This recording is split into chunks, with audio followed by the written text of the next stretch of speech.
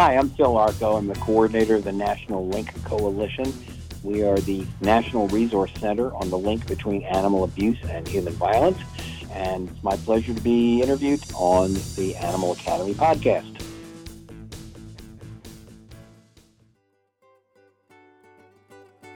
Welcome to the Animal Academy podcast. I'm Allison White, and I'm a licensed clinical social worker who specializes in the human-animal connection. This podcast will showcase professionals who share their areas of expertise in an ongoing series of interviews, and you are there. Their input, stories, and knowledge will help us all understand that we are the ones that actually end up learning from the animals. This is the Animal Academy podcast. Welcome to another episode of the Animal Academy podcast. In previous episodes, I spoke with two young people who have participated in dog performance events and who are active in programs that help facilitate animal-related activities. Today's guest is a judge and dog trainer who is energetic, and I'm impressed with her ability to inspire others to work positively with their dogs. She is a teacher for young adults and has several exciting programs that we will be discussing. I'd like to welcome my guest, Charlotte Melziner. Welcome, Charlotte. I'm so glad to be speaking with you today. Well, thank you, Allison. I'm so happy to be here. I really appreciate the opportunity. Charlotte, I've been looking forward to our conversation all week. Could you tell me a little bit about how you got started in the dog world? I probably got started in the dog world partly as a result of our next-door neighbor. He had taught and worked with dogs in the military all through World War II and after that. When I grew up, we had anywhere from about 1 to a dozen German Shepherds that were highly trained living next door to us. Mm-hmm. He had one beautiful, big male that he could even send over the 6-foot-tall fence between us. Oh, my goodness. Yeah, that would patrol our property at night. As a little girl, it was just such a wonderful thing when they would pick me up over the fence and let me be with the dogs for any length of time. We lived out in the country, and people at that stage, I mean, I'm up in my 60s now, but people at that stage out in the country used to say, "Oh, we have all this litter of unwanted puppies. We'll take them out to the country and let them out of the car, and they'll run and be free." And they weren't. They most often got run over by a car. They were scared. They were frightened. And I used to take a sandwich and go out there and eat to see if I could catch the puppies. Unfortunately, my dad had to have the rabies treatments when he was a child. And so he was always frightened of me with dogs. I'd get to have them for a few days, and then I'd go to school, and when I came home, they were gone. And he was taking them to the pound. Oh. So I never got to keep any of these little dogs and unwanted animals, but I would be gone like all day. Mom said I'd get up in the morning and go outside and after my breakfast, and they'd find me with baby bunnies and holding a raccoon and following a skunk around. Mm-hmm. Boy, was I lucky. Uh-huh.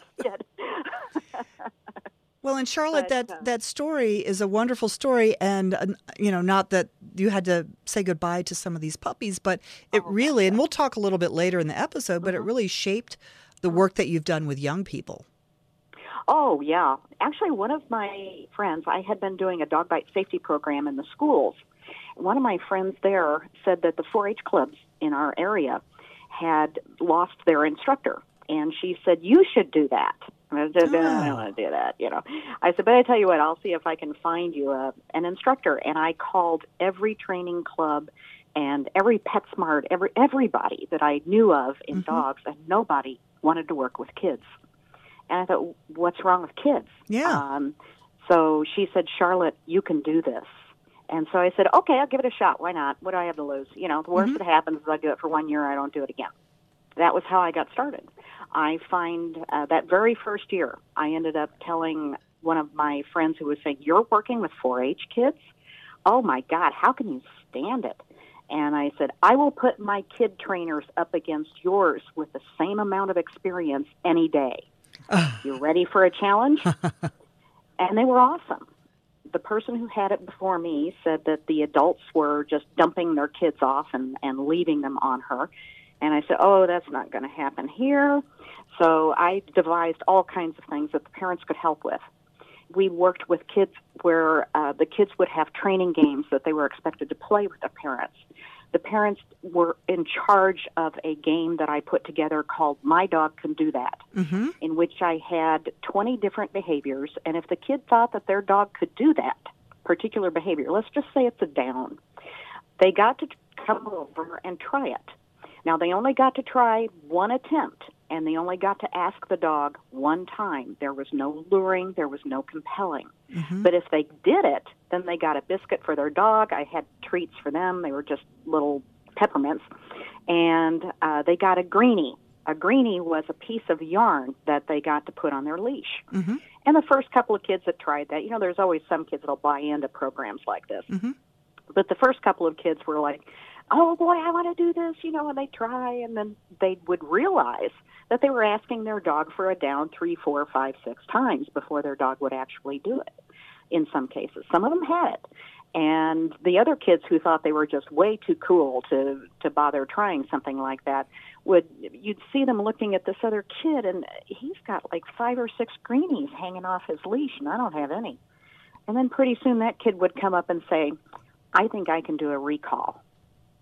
And it was awesome. I had the first couple of years, I had my husband and I were the only 2 instructors. And he could reach some of the kids as a man that perhaps didn't want to reach me. But he kind of dropped out after a while, and I begged and borrowed other people that would say, this was really interesting. But our kids put on a show. I had to beg and borrow to get them to be stewards in a trial, the first trial that I said, my kids can help relieve all of your stewards, and they can do the stewarding. And I was told, well, I'm not going to be babysitting a bunch of kids. I said, don't worry about it. You won't have to. By, I guess, maybe about 2 or 3 hours into the trial, that particular person came up to me and said, your kids are great. That's awesome. And asked if they could have the kids at the next trial, too. So our kids have just been awesome. I have never had a year that I thought, this is it. I just can't take this. I've had ones where I didn't have enough help, and I felt overwhelmed. Because you have to realize when you're working with dogs and kids, you don't have, and I've had as many as 53 students. Wow, that's a lot. That's actually 106 students. Because you're teaching not only the dogs, but also the kids. But the benefits of working with kids, for me, so much I've learned, so many different techniques, and when to use what techniques. Some instructors will keep their classes very small and work with 6 people, maybe 10 people, and they work with maybe that number of people over a course of a year. And I might have 53, some come in, some drop out.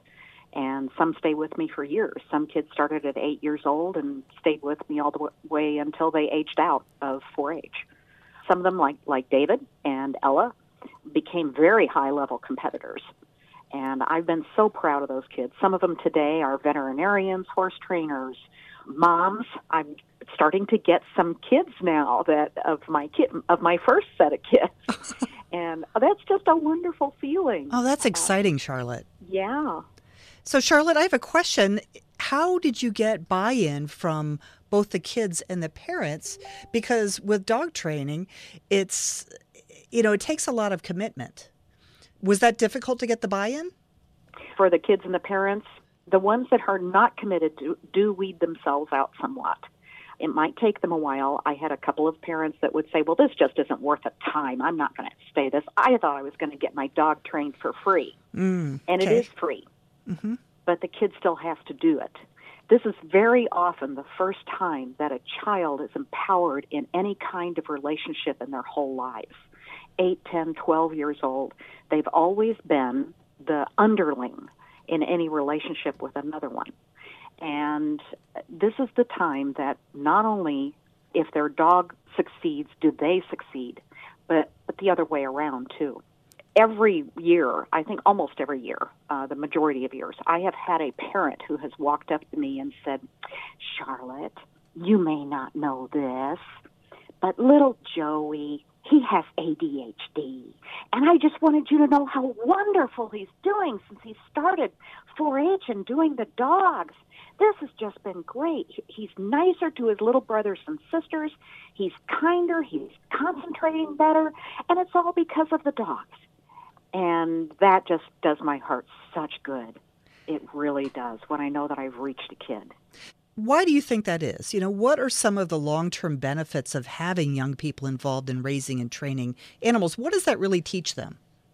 Oh, the research out there is fantastic on kids and dogs. One of the first things that happens if you even start as an infant, we know that children, babies that are exposed to dogs have fewer allergies, and eczema, I believe, is another one of the things that is almost non-existent when children are exposed to animals at an early age. Taking it on up to the age where they actually start working with the dog, they have a higher self-esteem because they actually are able to have that empowered relationship. They tend to be more compassionate and empathetic. And what more would you want for a good citizen than to have a child who has empathy? Mm-hmm. They have better cognitive skills, specifically in areas of communication and leadership and in problem solving. Because I'll actually ask these kids, the way I teach them might be, okay, we want to teach our dogs to run down this set of jumps here. How are we going to start that? Because the dog is faster than us, and he doesn't know that he's supposed to jump all 4 of these jumps at one time. What would you do?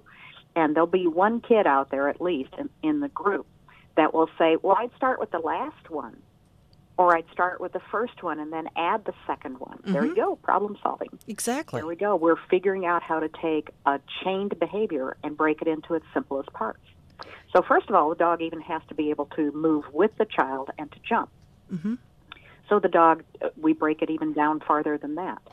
I also teach the kids through positive motivation so that if they happen to, let's say, reward something that they didn't want, the worst thing that happens is they see it again. Mm-hmm. But if you use aversives, what ends up happening is you definitely will end up punishing something that you wanted, and then your chances of seeing it again are very slim. Mm-hmm. It's much better if a child who has the family dog, and usually family dogs come into the situation of the classroom thinking that their kid is a litter mate, mm-hmm. not a leader. Mm-hmm. And so we have to change that dynamic just to get started with. And that's where we start with the positive motivation. The kid becomes the controller of good stuff. The kids become responsible to care for the dogs with the support of the parents. So they're getting to feel that support of the parents who say, oh, here's the food. You want to be able to put it on the floor for them. We know that children who work with animals and dogs, cats, horses, just about any kind of animal, raises their levels of serotonin and dopamine, which obviously that calms the mind and improves the mood. And we'll find that kids who have been sullen little so-and-sos, to mom and dad, are suddenly speaking to them clearly without that intonation of the 14-year-old hair-flipping girl who's, my parents are so dumb. She's all of a sudden treating mom like an equal. Mm-hmm. And as a matter of fact, my daughter was one of our leaders for years and still comes in and helps the kids once or twice a year with showmanship because that was her area of expertise.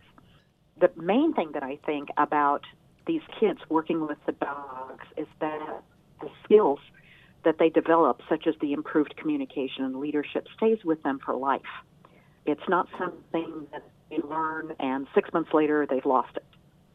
Well, I was impressed when I spoke with Ella and David in previous episodes about how they raised show dogs and how supportive their families have been throughout the years. And they exhibit all those qualities that you just mentioned: goal setting, leadership. Mm-hmm. Mm-hmm. Yeah. One of the things that I also do with using positive motivation training is with that first night, I have this long drawn-out story that I tell about how to use a yes signal. And it's a reward marker, basic conditioned reinforcer. Everybody has to practice while I throw a ball. Actually, usually what I use is a little stuffed dolphin, and we are all dolphin trainers now. We're going to teach Flipper to jump higher out of the water. So they have to mark the moment when I throw Flipper up into the air of that highest point the apex of the jump. And sure enough, they'll be yes, yes, yes, yes, yes, all over the place, even after Flipper has hit the floor and splashed us all, imaginary. Uh-huh. And then there will be a bunch of kids that will start getting it right. Okay. And we throw it up until we get everybody correct. Then I turn to the parents and I say, all right, parents, let's hear you do this. Generally, they get it a little bit faster than the kids do. Mm-hmm. But then when I explain how we take this yes signal and we apply it to the dog's behavior, one of the things I'll give everybody, tasks to do for the week, I will ask the parents to find at least 5 things this week that you liked that your child did. Oh, that's great. I don't care if he just wakes up in the morning, Mm-hmm. Mm-hmm. Yay, you're still breathing. Mark it and let the kid know you appreciated that. So when you say mark it, it means mark the exact behavior that you want to have repeated, right? Yes. Mm-hmm. Because Very sometimes, sometimes, when I work with clients, they find it difficult to even within themselves find the things that they do right. They tend to focus on the things that need to be improved because that's why they're coming in for therapy anyway. So when I ask them to think about the things that you're actually doing that you want to continue, it's kind of it's mindset, hard. Don't you? You have to change that mindset. Mm-hmm. Yes. On the first night of class, I ask everybody to introduce themselves and to introduce their dog and tell me something you like about your dog. Because if you say it any other way, everybody's saying, oh, he tore up Grandma's rocker and he bolts out the door and he drags me all over the place. Yeah, I know all that. Yeah, blah, blah, blah. Everybody does that. But I want you to remember why you liked this dog in the first place. And every once in a while during class, I will say, somebody tell me you've learned something about your dog. What is it? And I love it when kids say, he's really smart. Then you've done your job right. Right. And every week we ask for a brag. Now, I usually hand out greenies for brags, too. And the brag might be, he was chasing a rabbit, and he came back when I called. Well, that's huge. Wow. Yeah. That's an awesome one. That's way above. You've been doing your job right. Here's a greenie.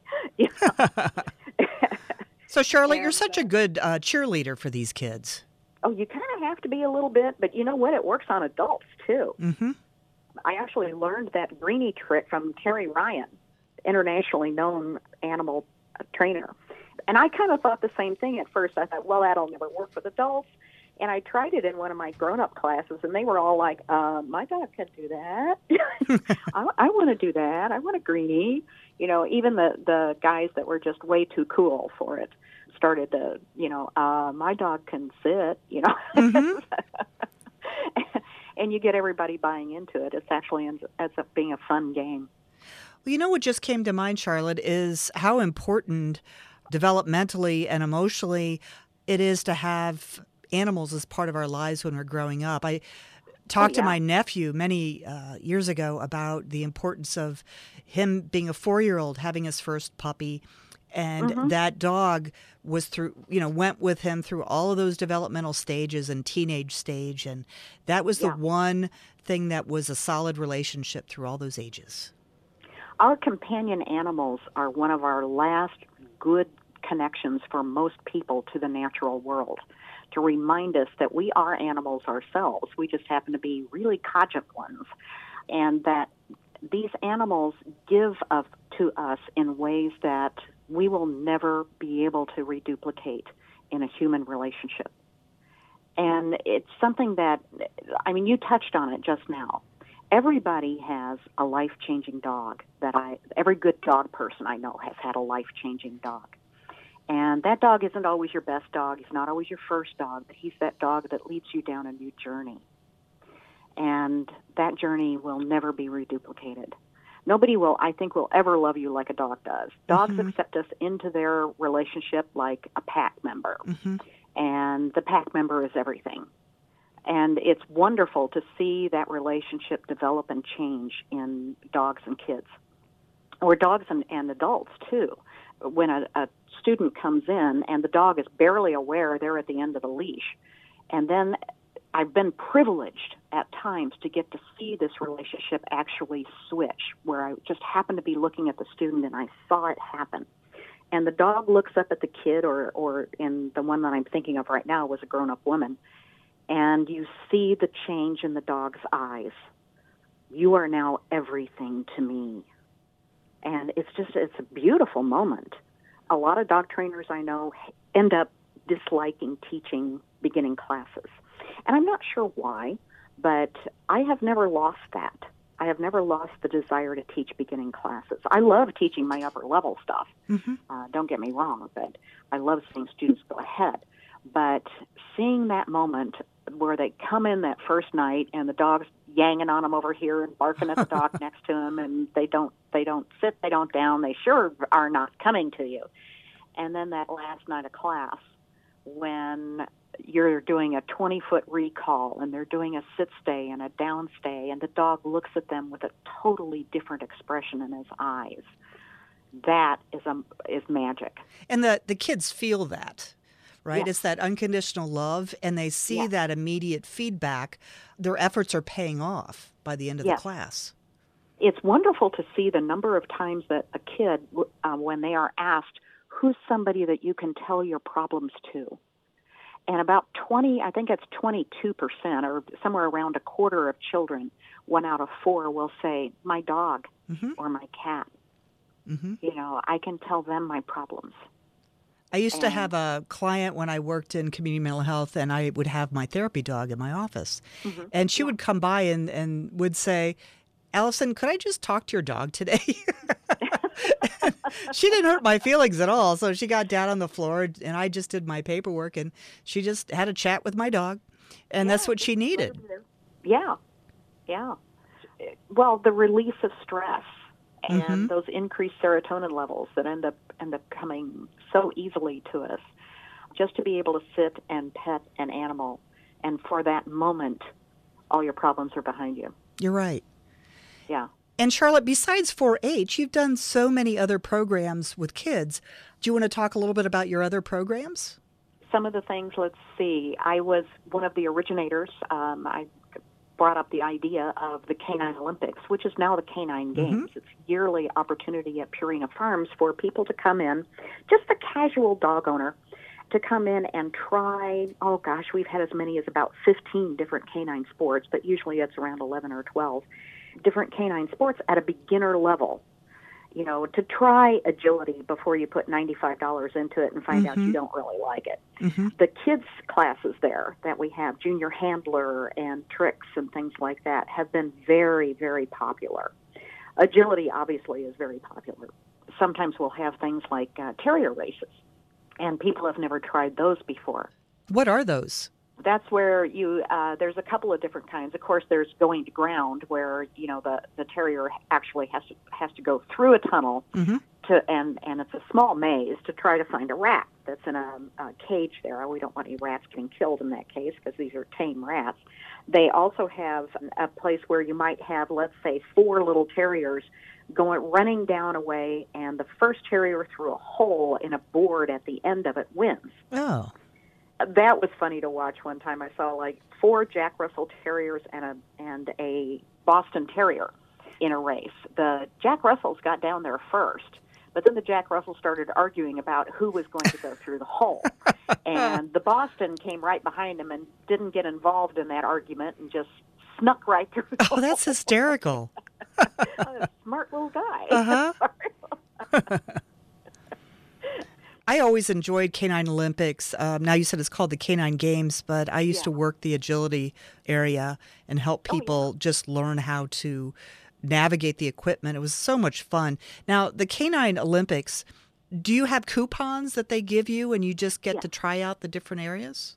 Yeah, I don't know if they still do it this way, because I'm not even connected to it anymore, but they used to give you about 5 tickets for your entry fee, and you could go and try these at any of the different sports. You could come back and get more if you want to, and some people would do something like go straight over to agility and spend all 5 tickets at agility, and then they'd come back and buy more. Mm-hmm. But some people would shop around a little here and a little there, And then they decide, wow, this one was really fun. We liked that one. Afterwards, you would get a ticket for coming back, and when you had collected 5 or a stamp on your little passport sort of thing, and then you'd come back and you would get a certificate for your dog, that your dog had survived the Canine Olympics. That was always fun. Well, I think that's a terrific idea, and what I noticed from the adults is they got a chance to act like kids. Yeah, they did. Oh, yeah, to get to see that. Mm-hmm. I always would give out treats. I would have all of our people that are wandering around, answering questions and stuff like that, a bag of treats to give. And I would tell them, I want you to give this to people or dogs that look happy. Mm-hmm. And I remember one where I just saw this woman, she just had the biggest grin on her face, and she had a big English Mastiff with her. And I think the Mastiffs just show every expression on their faces. And this dog just had the biggest grin on his face. And I said, that is the happiest dog I've seen today. Where have you just come from? And she said, lure coursing. Oh. We're going to get another ticket right now. So I gave her a biscuit for her dog, which he pretty much enveloped my whole hand when he took it. But, so then you go and you find a towel somewhere and you wipe it off. Well, Charlotte, when I think about the games at Purina Farms, I just think of people having fun. It was like a carnival for animals and their people. Yes.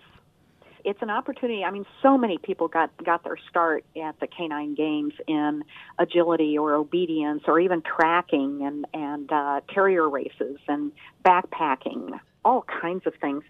And I've had people who I've seen at an agility trial or something. I said, wow, you're doing really good, And she said, oh, I got started just a year ago at this thing at Purina, and it's called the Canine Olympics. You should try it sometime.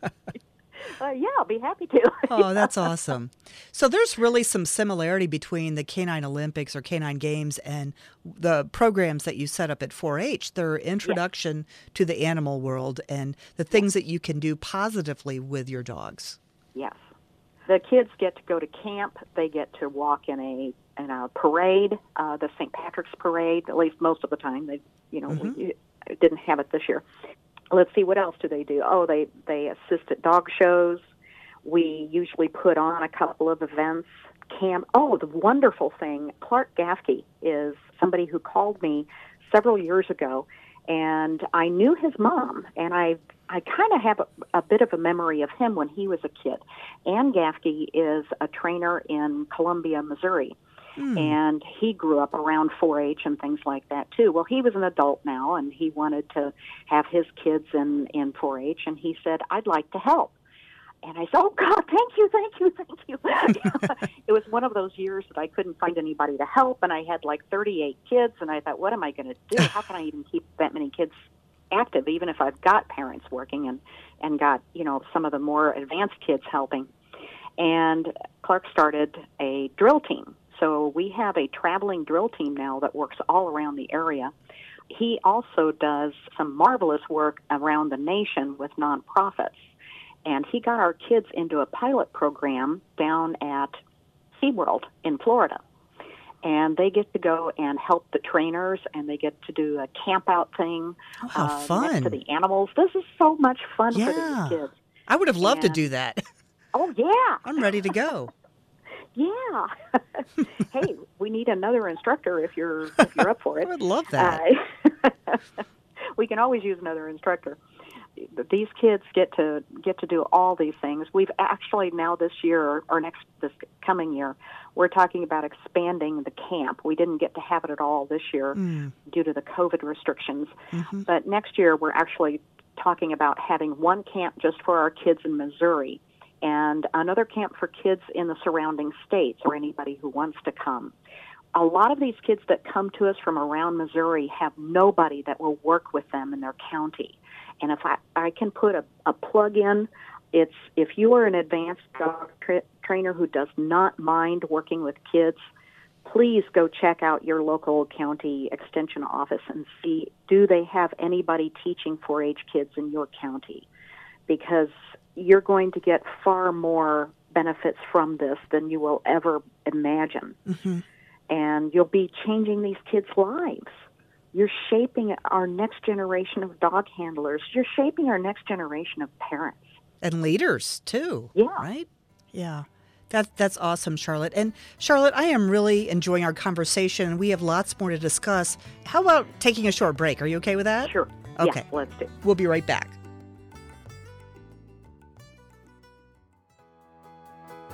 Make your podcast soar with the Editor Core.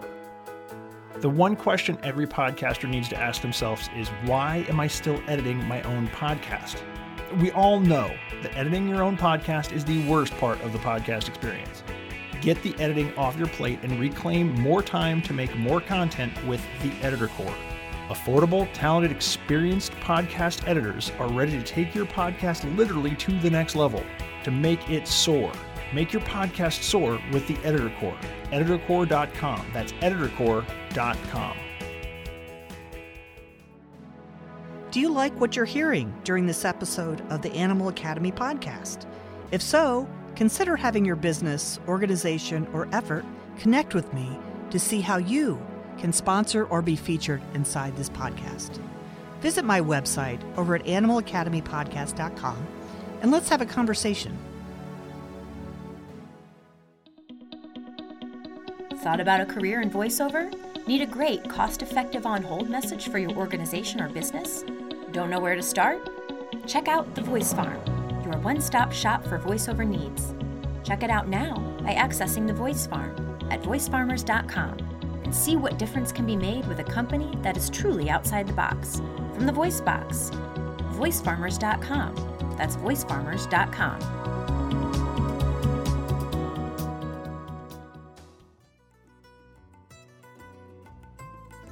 Welcome back, everyone. Charlotte, we were just talking before the break about the benefits of raising kids with their animals and the benefits of training and what that leads to: positive communication, better communication, in job settings. I can't go through a whole list of all the positives that we have with our animals, yeah. right? So, Charlotte, you said that you were also part of a dog bite prevention program. Do you want to talk a little bit about that? Yes, we took dogs that were all therapy dog certified and specifically socialized to children, and we would take them into area schools around here. The reason why I started doing that, I had adopted my daughter from Russia. She did not speak English, so when I went to a dog show, I used to take a babysitter along with me. Well, she was a pretty active little girl, and even with the babysitter's help, we could not keep her out of other dogs' faces. I turned to look at her at one point after, just glancing away for a moment, and she had grabbed this big male Bouvier de Flanders face, whiskers. Goodness. And she was getting ready to plant a kiss in the middle of his lips, and the dog was growling. Oh, gosh. And the handler was pulling the dog back, saying, "Get your kid away from my dog." And she was right. Mm-hmm. She was absolutely right. I needed to have better control of my child. And so I went home that evening and I turned on my computer and we were just, learning how to surf the web and stuff like that. That's how long ago this was. Mm-hmm. And the things that I found were frightening. Of, let's say, plastic surgeons who were bragging about getting a child's face back to near cosmetic normalcy. Oh, gosh. It was bad. Okay, I'm not going to go into any more of that. But I started the idea that kids end up running up to dogs all the time in our area, at least back then, and they would just start petting your dog. Whether or not he was socialized to children, whether or not he was, let's say, a support dog of some sort. So I started researching this, and I put together a program along with the Spirit of St. Louis Samoyed Club, and we started presenting this program. From the very first time that we presented it, we had 4 Samoyeds in there, and the kids got the idea that it was okay to pet those white dogs, but you can't pet any of those other dogs. So I thought, okay, we got to get lots of other dogs in here, different types and sizes and looks and stuff. We presented all thousands of children. I taught North County Obedience Training Club, and I believe the other club that I taught to do our program was Dalmatians. And we started getting dogs going out to schools all the time. It has dropped tremendously, and partly due to PETA. PETA actually got wind of what we were doing and started going to schools and saying dogs have no business being in schools. They're dangerous. Well, out of over 13,000 children, we never had an episode of a dog even so much as growling at a child. It was undoing everything that you worked so hard to do. Oh, yeah. And pretty soon, only a few schools would let us in. And then it got to where they got too scared to let us in anymore. But we would start out and show kids how to ask a person to pet their dog and how to actually hold your hand out in a sniffing hand. Mm-hmm. Then we would get into things like what to do if a growling dog approaches you. You know, of wrap your arms around you and look away from the dog. I know you want to look towards him, but look away. And that one would be very hard. I'd walk through the kids, and they'd make like the tree is what we would call it. Mm-hmm. Wrap your arms around you and grow your roots in the ground. Don't run. And so then the kids would go ahead and they'd look away, and, you know, you'd see them looking back a little bit every once in a while here. And then we'd talk about what to do if you're riding your bicycle and a dog starts to chase you. Get off and put your bicycle between you and the dog. What to do if a dog that you know is suddenly loose and he's running around the neighborhood. Don't try to catch him. Mm-hmm. If you know whose dog he is, go and knock on that door. Oh, we had a number of things that we did about that. The last part of it would be how to feed a dog a treat mm-hmm. with an open hand, not clenched in your little fingertips. Mm-hmm. And that one was all of the dog's favorite parts, and I think that's why the dogs never missed a moment of the program, because they know, okay, we're coming up on the treat part. And then we'd let the kids come up and give the dogs a treat. Oh, we also did the one that probably could have been one of the most effective ones, which was what to do if a dog actually attacks you. And we had already explained that, you can't outrun the dog, who here thinks they're fast. And, of course, every little 5-year-old raises their hand. You know, every little kindergartner thinks they're the fastest kid on earth. When they understand that they're not, then here's what you do. You roll up in a little ball. And so all the kids would have to make like a rock. We had just marvelous responses from those. I had always thought it was one of those programs that no news is good news. Mm-hmm. Because if we hear anything, that means some kid got bit. And I think after the very first one, it was a couple of weeks later, I was coming out of PetSmart, and this woman and her little boy came up, and he said, "It's Safety Sam! It's Safety Sam!" And he runs up, and the mom just reaches out and starts to pet King. And the little boy pushed her hand away and said, "No, Mama, you have to ask the owner first." And then he showed her the whole thing, how to make a sniffing hand and how to feed a dog a treat. And I thought, oh, my God. How cute. Yeah. After we had done a few more, again, I was thinking, okay, well, that was nice. But, again, no news is good news. And we heard about one of the teachers who had been there, and she used to walk with a couple of her teacher friends every day. And there was a home with a couple of Rottweilers behind a fence that they used to pass all the time. And these Rottweilers, of course, would bark and growl at them as they passed by. Well, one day the gate was open, and the teacher who had been to one of our seminars, one of our programs, said, "Stop. And, the women started to back up, and she said, "Stop. Wrap your arms around you and look away from the dogs." Well, she and one of the other teachers did just that. The third teacher jumped up and ran. And guess who got bitten? Mm-hmm. Mm-hmm. So that was a lesson learned. I did not want to hear that part of it, but I was really glad to hear that the mm-hmm. other two were safe. Mm-hmm. She had us back every year for the longest time, I think until she retired. Well, and you also wrote a training manual or prevention program for the visiting nurses, is that right? Yes. I wrote a book called Good Dogs Bite Too for visiting nurses. It's out of print now. But it was specifically for professionals who return to a home on a regular basis. I had no idea how many visiting nurses and postal workers and people like that get bitten regularly. Yeah. I mean, it's tens of thousands of them if you take all of those into account.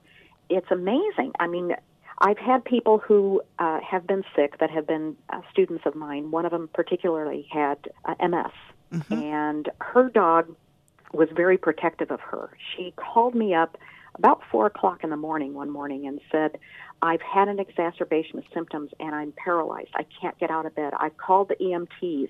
My dog won't let them in the bedroom. You have to come, Charlotte, quick. So I'm armed with my little cheese stick. Luckily, she lived close, so I drove over there. I got there right about, I just threw on clothes and dashed for it. And the dog, sure enough, the EMTs had already called the police. The police weren't there yet. And I just started chucking pieces of cheese down there and slipped it. That was smart. On the dog. Yeah, I thought, gee, that was hard. Well, part of it, too, was the dog knew me.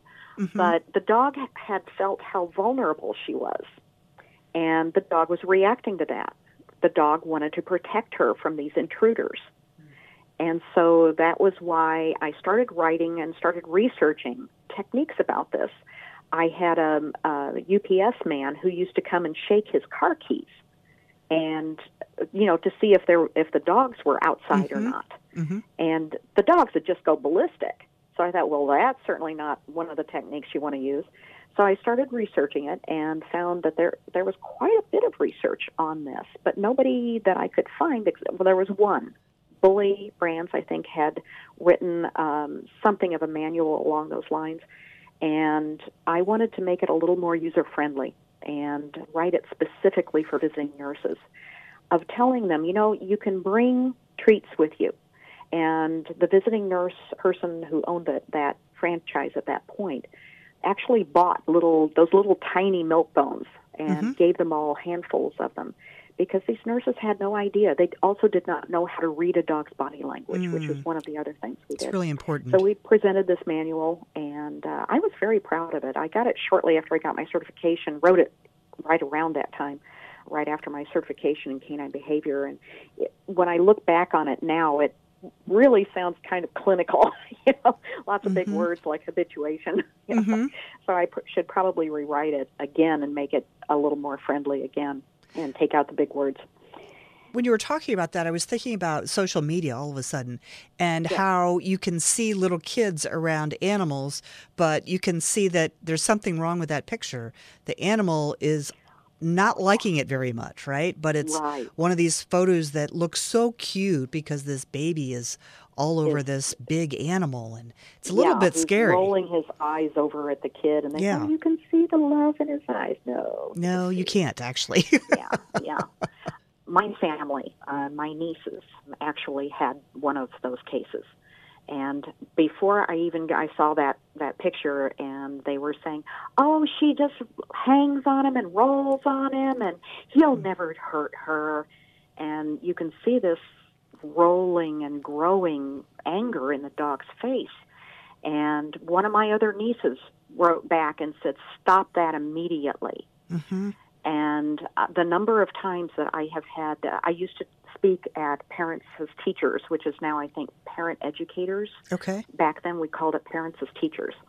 And I used to speak to those were almost all brand new parents who had a dog first before they got a child, because they thought, well, let's try parenting on the dog, and if we don't kill the dog, then, kids should be easy. And their idea was that the dog would love the child just like they do, and that's not the case at all. One parent, so I would go through all of the various levels that a dog will go through of aggression before they actually get to that first bite. Over 60% of children are bitten before age 12. Oh, my goodness. I had no idea. Yes. Most of those are bitten before age 5, and they're bitten by the family dog with no prior history of biting. They're usually bitten when the dog is eating or sleeping. One parent that I had mentioned here, I go by Dr. Ian Dunbar who started the Association of Pet Dog Trainers, once said at a seminar that I was at, leaving a child alone in a room with a dog is like leaving 2 toddlers alone in a room. Only one of them has a pair of scissors. Yeah, so I would go through all of these rules that, these young parents should be careful about with their dogs, and warning signs they should look for. And one parent said to me that, what does it mean when the dog does this? And she made snapping sounds with her, or, snapping gestures with her fingers. And I said, now that's this one, and I pointed to air snapping. And I said, that's one of your last warnings before the dog bites the child. What is the child usually doing at the time that the dog starts to do this? And she just laughed kind of sheepishly, and she said, oh, he's usually hitting him with a toy. And how old is your child? And she said, 14 months old. And Wow. I said, okay, and what is your reaction to this? And she said, well, I explained to her that the doggy doesn't like this. I said, your kid isn't old enough to care yet. She will not have empathy until she's about 3 to 3.5 years old. Their little brains just don't have it at this age. Telling her that the doggy doesn't like it means nothing to her. You're spitting in the wind. And she said, well, what should I do? And I said, you need to break that up immediately, and you need to control your child. Distract them both is my advice on this. Don't go charging in there screaming and yelling, or, the dog's going to get upset, the kid's going to cry, and, nothing's going to get any better. But what you need to do is to give the child something more wholesome to do with the dog. Because that's only going to get worse. Yes, and you need to give the dog an escape outlet. When I've gone to some parents' homes on some of the research that I've done, the children are cornering the dog, and the dog has no way to get out. And what we did in one case was just to pull the couch away from the wall a few inches, and the dog was able to get back there. And the child was a little too big to follow at that point. Well, that was smart. Yeah, that one was pretty clever on everybody's part. One dog I thought was extremely clever at this. I had told the mom that this little boy cannot have his toys that he is hitting the dog with at the same time the dog is in the room. So we were using child safety gates to keep the dog away when he plays with those toys, which is fine. He wants to play with the toys. Okay, they're his. He can play with those, but the dog has to go in the other room, because she did not see any reason that she should stop the boy from hitting the dog. The dog should just take it. And he's a 120-pound Greater Swiss Mountain Dog. There is only so long he's going to take this from a 20-month-old child. That technique went pretty good for a while, and then she decided that she just didn't want to comply on that at all. The dog ran up to the child when he started swinging his new little hockey sticks, and he took the hockey sticks away from the child and tried to bury him behind the couch. I thought that was very clever on the dog's part. That's very clever. Rather than bite the kid, take him away. Yeah. And she was very upset with me or with the dog, and ended up rehoming that dog. But the dog found a wonderful home. So Good. Really worked out. Glad there's a happy ending. Yes. And Charlotte, you were involved in so many different projects. Are there any other projects that you'd like to discuss? Are you writing more books? I am writing more books. I have a series that I would love to fish back out and dust off and actually go ahead and publish, and it is called Dogs with Jobs. And they are chapter book level, about 2nd to 3rd grade, just about what age kids would be able to start training dogs somewhat independently. These were stories that I wrote about dogs who have actual jobs. The first one, the dog she is surrendered to a border collie who is surrendered to the rescue group, and she becomes a reading to the kid's dog. And another one who ends up having to leave her little old person when her little old person has to go to a nursing home. And that dog ends up getting trained and becoming the nursing home dog. Another one is a bloodhound who ends up becoming very good at finding lost pets. But I had about 5 or 6 of those, either written or premised. That's very creative, Charlotte. I'd love to put those back out. Yeah, I'd love to see those. Oh, well, good. Yeah. I think I will go ahead. Maybe I'll make those my NaNoWriMo project this year. You are so energetic, Charlotte. You've got so many things that you're doing that are very creative and are helping so many people. Lived. Yeah. So any goals for the future? Yeah, I'll get those books out. Get the books out, all right? Well, I'm hoping to be able to go back to judging soon. Okay. I really enjoy judging, and I would like to become, right now I can judge all levels of AKC rally and everything in ASCA in both rally and obedience. In AKC, I can judge novice, anything that says novice, but I'm still waiting to get to be able to do my last observation for the AKC to become certified at novice level so I can go on to open. And then, of course, utility. For ASCA, however, I've gotten a wonderful opportunity to judge in Europe 2 different times now. So my husband likes to brag that his wife is an international judge. You know, that is wonderful. For those that don't know, why don't you share with the audience what ASCA means?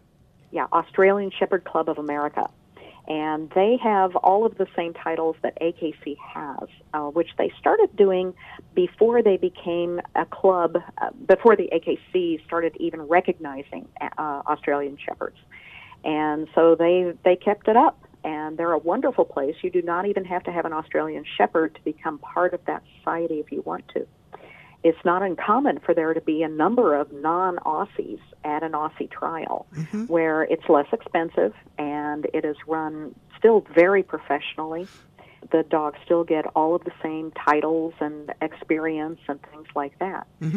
Some of my students have shown in both. Well, Ella, for instance. Yeah. She's one who shows in both. Yeah, that's exciting. So, Charlotte, is there anything else that you'd like to share with the audience? This has been an awesome conversation. I've really enjoyed it. Well, one more thing I think I'd like to share. If there was some way to do this, I would wish there was some research project that we could do that would prove this. They think now that we've had dogs for as long as 40 to 50,000 years. And there are a few anthropologists who feel that perhaps we started a peaceful relationship with a wolf possibly as much as 100,000 years ago. Now, in that period of time, we have developed a dog. The dog is human-made, not God-made, if you want to put it that way. We developed the dog, and we developed an animal that is better off for having us in their lives. But in that period of time, is it not also logical that we developed a human who is better off for having dogs in our lives? It seems so to me. Very much so. Yeah. I totally believe that. And that's it. Yeah. Well, that's a beautiful way to end this episode, Charlotte. Oh, well, thank you. I have really enjoyed our talk. I have too. I've learned so much about you, and I've known you over the years through teaching class, rally and obedience, and so I really enjoyed this conversation. Thanks for sharing. Oh, thank you. I sure appreciate this. Anytime. And I hope to see you at some trial coming up soon. I hope so. Yeah. Thanks so much, Charlotte.